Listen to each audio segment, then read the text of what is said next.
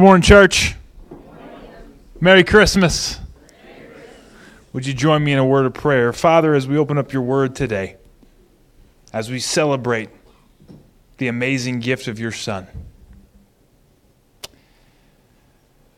God, through your Holy Spirit working in us today, would you draw us just a little bit closer to you? Would you help us to experience a little bit more of the amazing gift that you were bringing to this earth in Jesus? Help us to experience the hope, the peace, the joy, the love that is your Son. God, thank you for how you're working in us today. In Jesus' name we pray. Amen. Well, church, it is a wonderful, wonderful, wet Christmas Eve, isn't it? It is. Showers of blessings. It's absolutely wonderful. So there's no white stuff on the ground. It's not below freezing. So I'm enjoying it. But it doesn't quite feel like a normal Christmas, does it? At least for me. The few times I've been here in South Dakota now, it's always at least cold and fairly white out. But it doesn't quite feel like a traditional Christmas. I don't know what your traditions are for Christmas besides snow on Christmas Eve. But how many of you have a tradition in your family of Christmas movies around this time of year? Anybody? Right? Anybody? A few of you? Yeah, absolutely. Absolutely. You know, something I've noticed about Christmas movies as we watch them this year is that a lot of them kind of have a really similar theme. Right? I'll show you that theme. For instance, what I think is the greatest Christmas movie of all time, it's got a protagonist, right, who comes home on Christmas Eve to try to reunite with estranged family, only to find a series of challenges and obstacles in his way that he must overcome. And by overcoming those obstacles, of course, he finds the true meaning of Christmas and understands at the end of the movie what's truly important in life. Do you guys know what movie I'm talking about? Obviously, I'm talking about Die Hard. It's a Christmas movie. But you see that theme throughout so many amazing Christmas films, like How the Grinch Stole Christmas, or Scrooge as he goes in the Christmas Carol on his adventures, or It's a Wonderful Life. There's so many themes that you see in Christmas movies of this understanding that there's a deeper meaning to Christmas. And after going on a journey to find it, when you do find it, it will change how you view the world. It ultimately will change your life. And I think this is a theme that Hollywood uses because they understand that all of us come into Christmas with this understanding that there must be something deeper. There must be something deeper than just presents and some celebration, maybe some good food. Ultimately, Christmas has a much deeper meaning to it. When we understand that meaning and experience it in our lives, it will change everything. And so today I want to talk a little bit more about that. I want to talk about some people that went on a journey to find the meaning of Christmas, if you will. And before we get into that, though, I want to remind us of something, that as we come into Christmas, it's so easy for us to sometimes look at this day as just another holiday.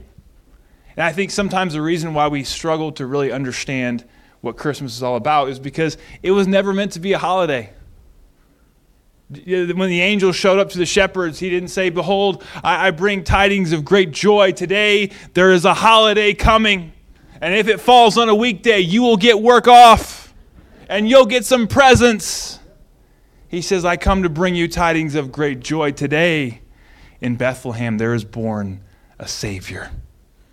Christmas was never meant to simply be a holiday. It was meant to be a holy day. And when we understand what Christmas is all about, it'll truly not only be a day of holiness for what we're celebrating, but ultimately in our lives, Christ will bring a holiness to us. I've heard it said that nobody cares if you keep Christ in your Christmas. We often hear people fighting this time of year. We have to keep Christ in Christmas. We got to say Merry Christmas. No one cares if you keep Christ in your Christmas if they cannot see Christ in the Christian. And the fact is that how we overcome that is by not just having this be a day that we celebrate, but ultimately the other 364 days having Christmas come in and change us. And so today I want to talk about Matthew chapter 2. It's a story we're all very familiar with. After Jesus was born in Bethlehem in Judea, during the time of King Herod, Magi from the east came to Jerusalem, and they asked, "Where is the one who's been born King of the Jews? We saw his star when it rose and have come to worship him." When King Herod heard this, he was disturbed, and all Jerusalem with him.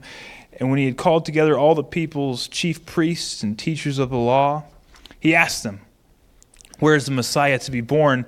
"In Bethlehem in Judea," they replied, "for this is what the prophet has written. But you, Bethlehem, in the land of Judah, are by no means least among the rulers of Judah.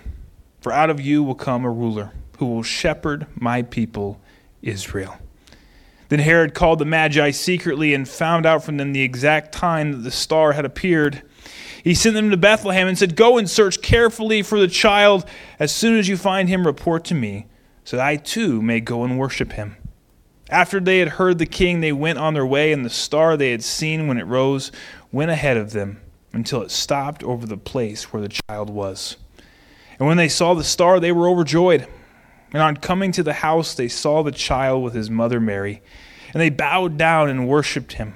And then they opened their treasures and presented him with gifts of gold and frankincense. And they said, "But wait, there's myrrh." And having been warned in a dream not to go back to Herod, they returned to their country by another route. You know, these wise men that we talk about are often displayed, in a sense, in the nativity scene. We know kind of from reading the story that they probably weren't in the nativity scene as it is in the manger. But the reality is we don't know a lot about these men. There's a lot of things we don't know. We don't know what country they were from. We know they were from the east. We know it was a long journey. We don't actually know how many of them there actually were. We just know there were 3 present, so generally we assume 3 wise men. We also don't know necessarily when they came. We know that it was far enough along that they had moved from a manger to a house. We know that Jesus was old enough that King Herod decided later on to kill every child 2 years old and younger. So we're not actually sure, though, how old was Jesus in this moment? How far along was it? There's a lot of things we don't know, but what we do know is that they definitely weren't Jewish. They definitely weren't the people that you'd expect to come and worship the risen Savior, the King of the Jews. They were from far away is one thing we know. We know that they were men of science and wisdom and who studied the stars. We also know that they were men who feared God and were willing to go to great lengths to experience this thing that had happened, this Savior that had been born. And so today I want to talk about a couple things that the wise men did that I think are so important for us if we're going to truly have Christmas be something that changes us, not just be a holiday but be a holy day for us. There's a couple of things they did that I think are so incredibly important. The first thing is that they sought. After Jesus was born in Bethlehem in Judea during the time of King Herod, Magi came from the east, asking, "Where is the one who's been born King of the Jews? We saw his star when it rose and have come to worship him." These Magi were people who came and they sought out Jesus when no one else was seeking him. Suddenly they show up, willing to go on this long journey. And the thing is, I think in the same way in our life, there's a lot of people who would like to experience Jesus, or they'd like to experience the things that Jesus promises, life and life to the full, love, peace, joy, hope, but they're not willing to seek it.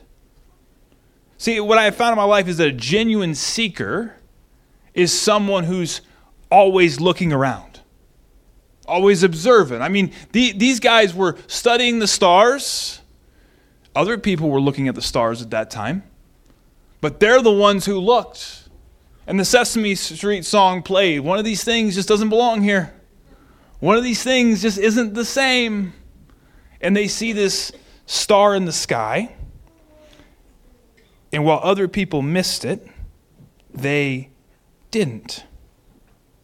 Because the reality is a lot of people probably looked at the sky but weren't actually looking, weren't actually seeking something, didn't have their eyes open. How many of you have had that moment with your spouse, a parent, a child, where somebody says, "I can't find it.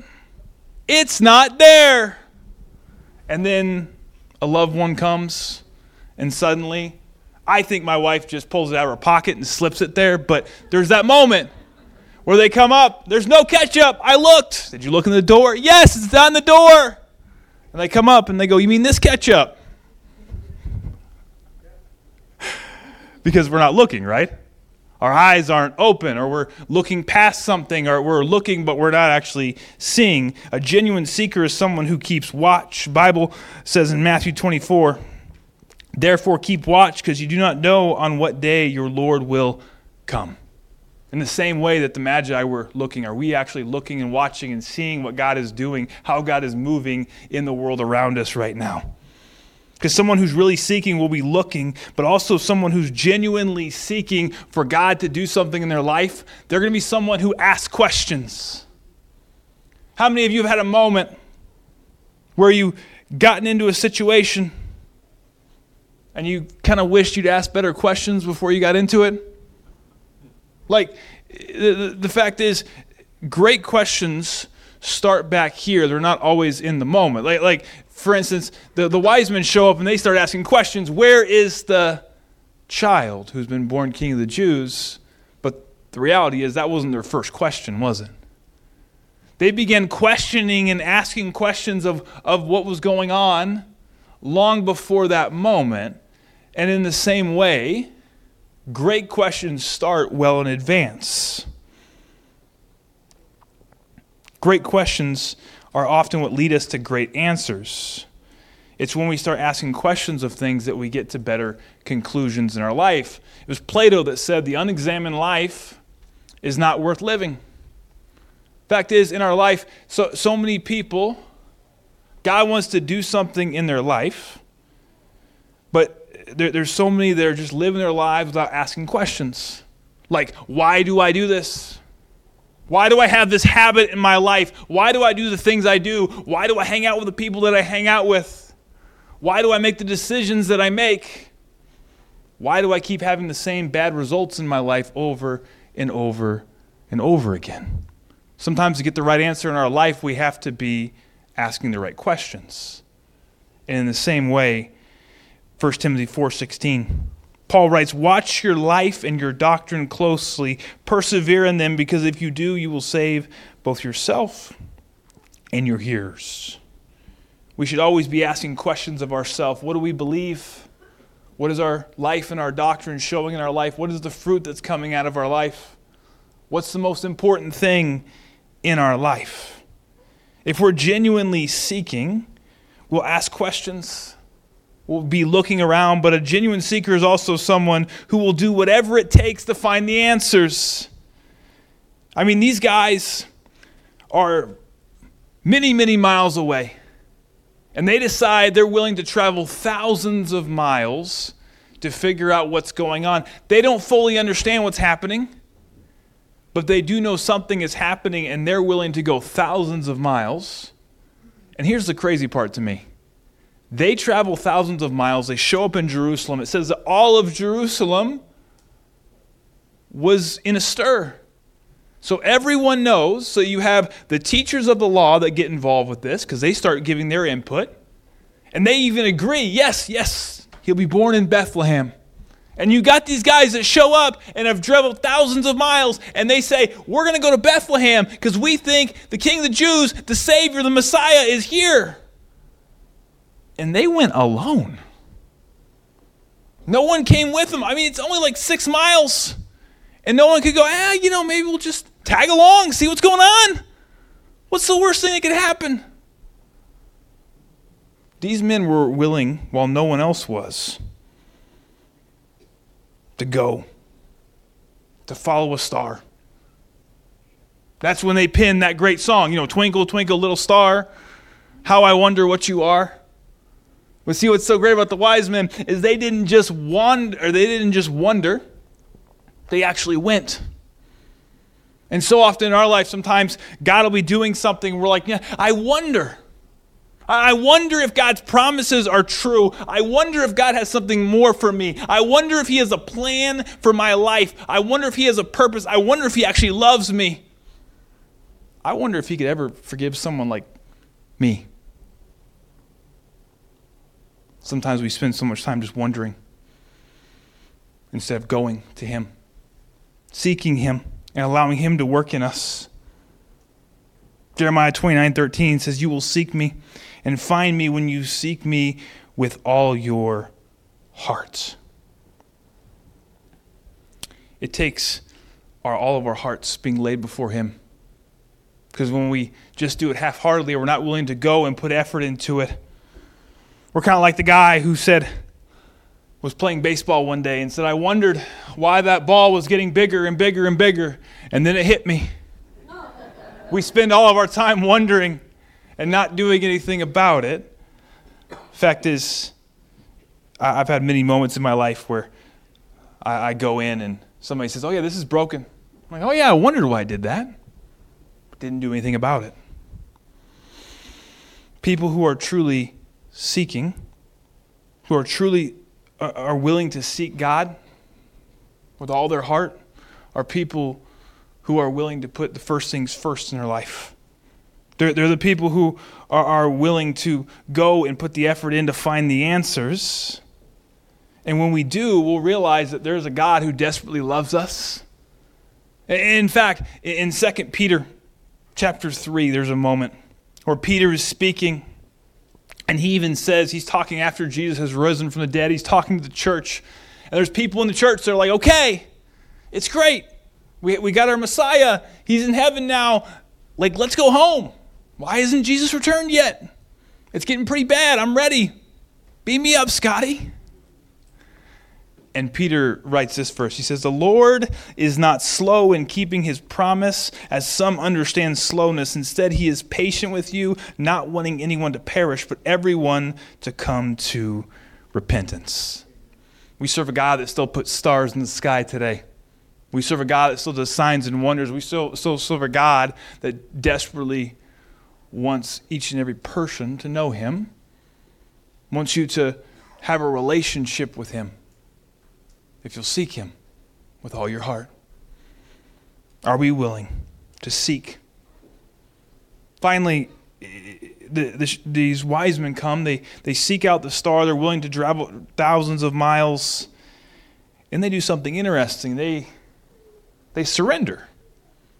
It says when they come to the house, they see the child and his mother, and they bowed down and they worshiped him. And they opened up their treasures and presented him with gifts of gold and frankincense and myrrh.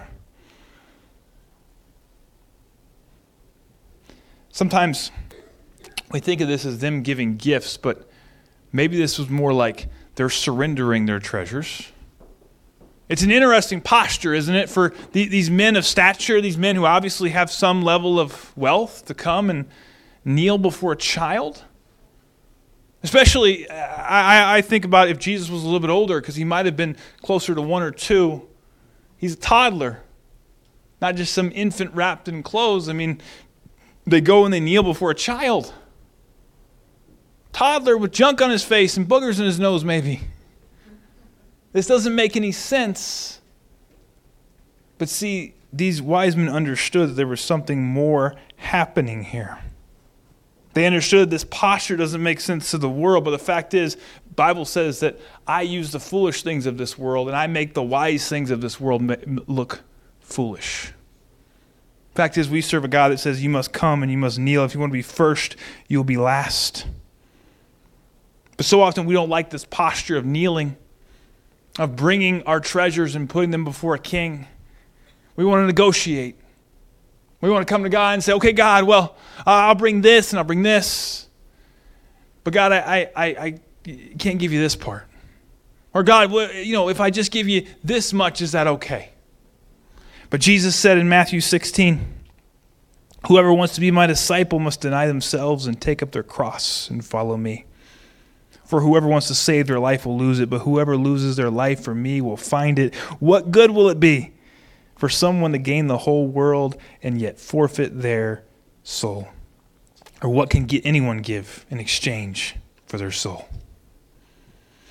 These wise men were willing to surrender everything. They sought out Jesus, they surrendered, and finally they savored. They worshiped. It says that when they came to the house, they were overjoyed. They bowed down and they worshiped God. They were excited. They realized that something was happening in this moment that was going to change everything. They were overjoyed. They were rejoicing. And I think it's because they understood that something had been missing in their life. Every person that the Holy Spirit was working in to understand who Jesus was, every time that they get around Jesus, if you look in his early years, they freak out. They're excited.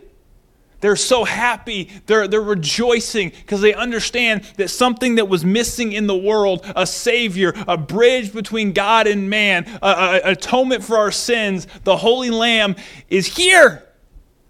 I don't know if you ever had that moment in your life where something's been missing and then you find it. Like a phone or keys, or can we be honest here, a child? Anyone else? I've had that moment with both my kids, where they're supposed to be here, and then they're not, and I'm not worried about it because they're probably over here, and then I check over there, and over there, and then over there, and it gets to a point where I'm out of places to check. And I've had that moment where you're just about to panic. Like, I don't know where else to look. And then someone says, hey, I found him. What I found is whenever I find my children in that moment too, they're never scared. They're always super happy. They're always like, Daddy! And so it's a joyful moment. Come here! I found you. In the same way, Jesus uses an example of this. In Luke 15, he says, suppose a woman has 10 silver coins and loses one. Would she not light a lamp and sweep the entire house and search carefully until she finds it? And when she does, she'll call her friends and neighbors and say, rejoice with me, because I have found my lost coin. What I have come to understand about Christmas is that we won't really experience the joy of Christmas until we understand the joylessness of not having Jesus.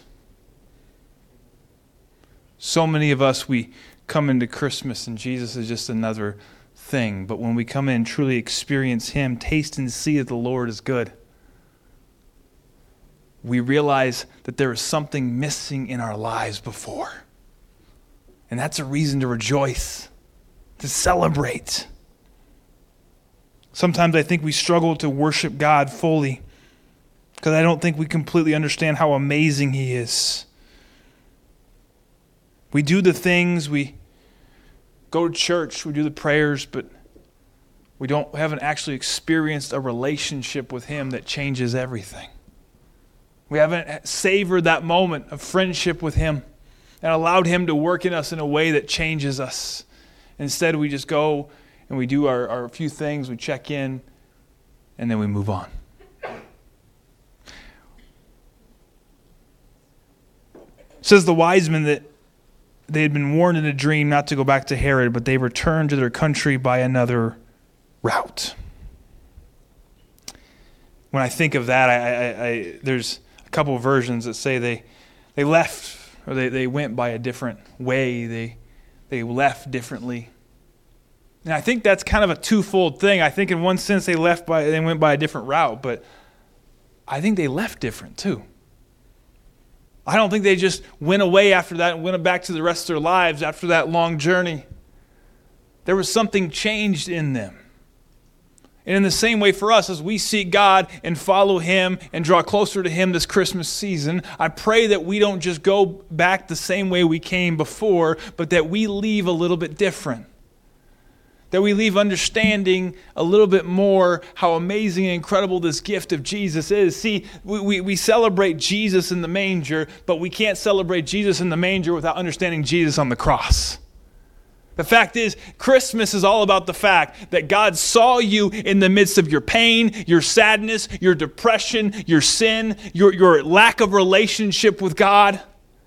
And he said, I love them so much, I'm going to send down my son to be born in a manger, to live a perfect life, to go through all the crap they have to go through and do it perfectly, to be an example to them. And then that same son is going to go and take every single sin every single ounce of wrath that they deserve, and he's going to take it on himself on the cross, and he's going to feel every single second of it. Every single second of the pain that I should feel for all the moments that I've messed up in my life, all the moments I've mistreated people, all the moments that I've been a bad person or just not a good enough person. Every single thing that I've messed up in my life, every single moment, he takes it on the cross. And that's pretty good news in and of itself. But then it says that he was buried and he rose in 3 days. And now we have an advocate. We have Jesus at the right hand of the Father. The Bible says that we overcome anything in our life by the blood of the Lamb and the word of our testimony. At that moment of us coming before the Father, it's Jesus going, yeah, they're with me. Yep, they're with me. It's my blood that made them holy. It's my blood that allowed them to have a relationship with you. And now the Bible says we can come boldly before his throne. That his Holy Spirit will live in us and work in us. That's the good news of Christmas. And so today, I'd love for you to bow your heads today, and I want to invite you. If you're someone who has done the Christmas thing for a lot of years, or maybe you never have, but if you felt like something is missing in your life, like there's all this talk of Jesus, but you've never had that moment to say, I'm going to make you Lord. You never allowed Jesus to have everything, never started a relationship with him. I just want to invite you to join me today in a prayer. And if that's you today, I'd love for you just to raise your hand as an act of surrender towards God, as an act of agreement with me as we pray this. Father, we are in desperate need of a Savior. Thank you for sending your Son down on Christmas. And God, today, as you work in us, we give you everything. God, we give you all our sins, all our screw-ups, everything that we've done wrong. We give it to you right now, and we thank you for the forgiveness that we received through your Son. And God, today, we want to make you Lord of our lives. Come in, you rule, you reign, do things your way. God, it's all yours. Amen. And for the rest of our church today, I just pray that you would, God, you would work, you would move in us, you'd give us a spirit of joy, of celebration, that we truly walk away from today celebrating Jesus. God, you are so awesome and amazing and incredible. Merry Christmas. Amen.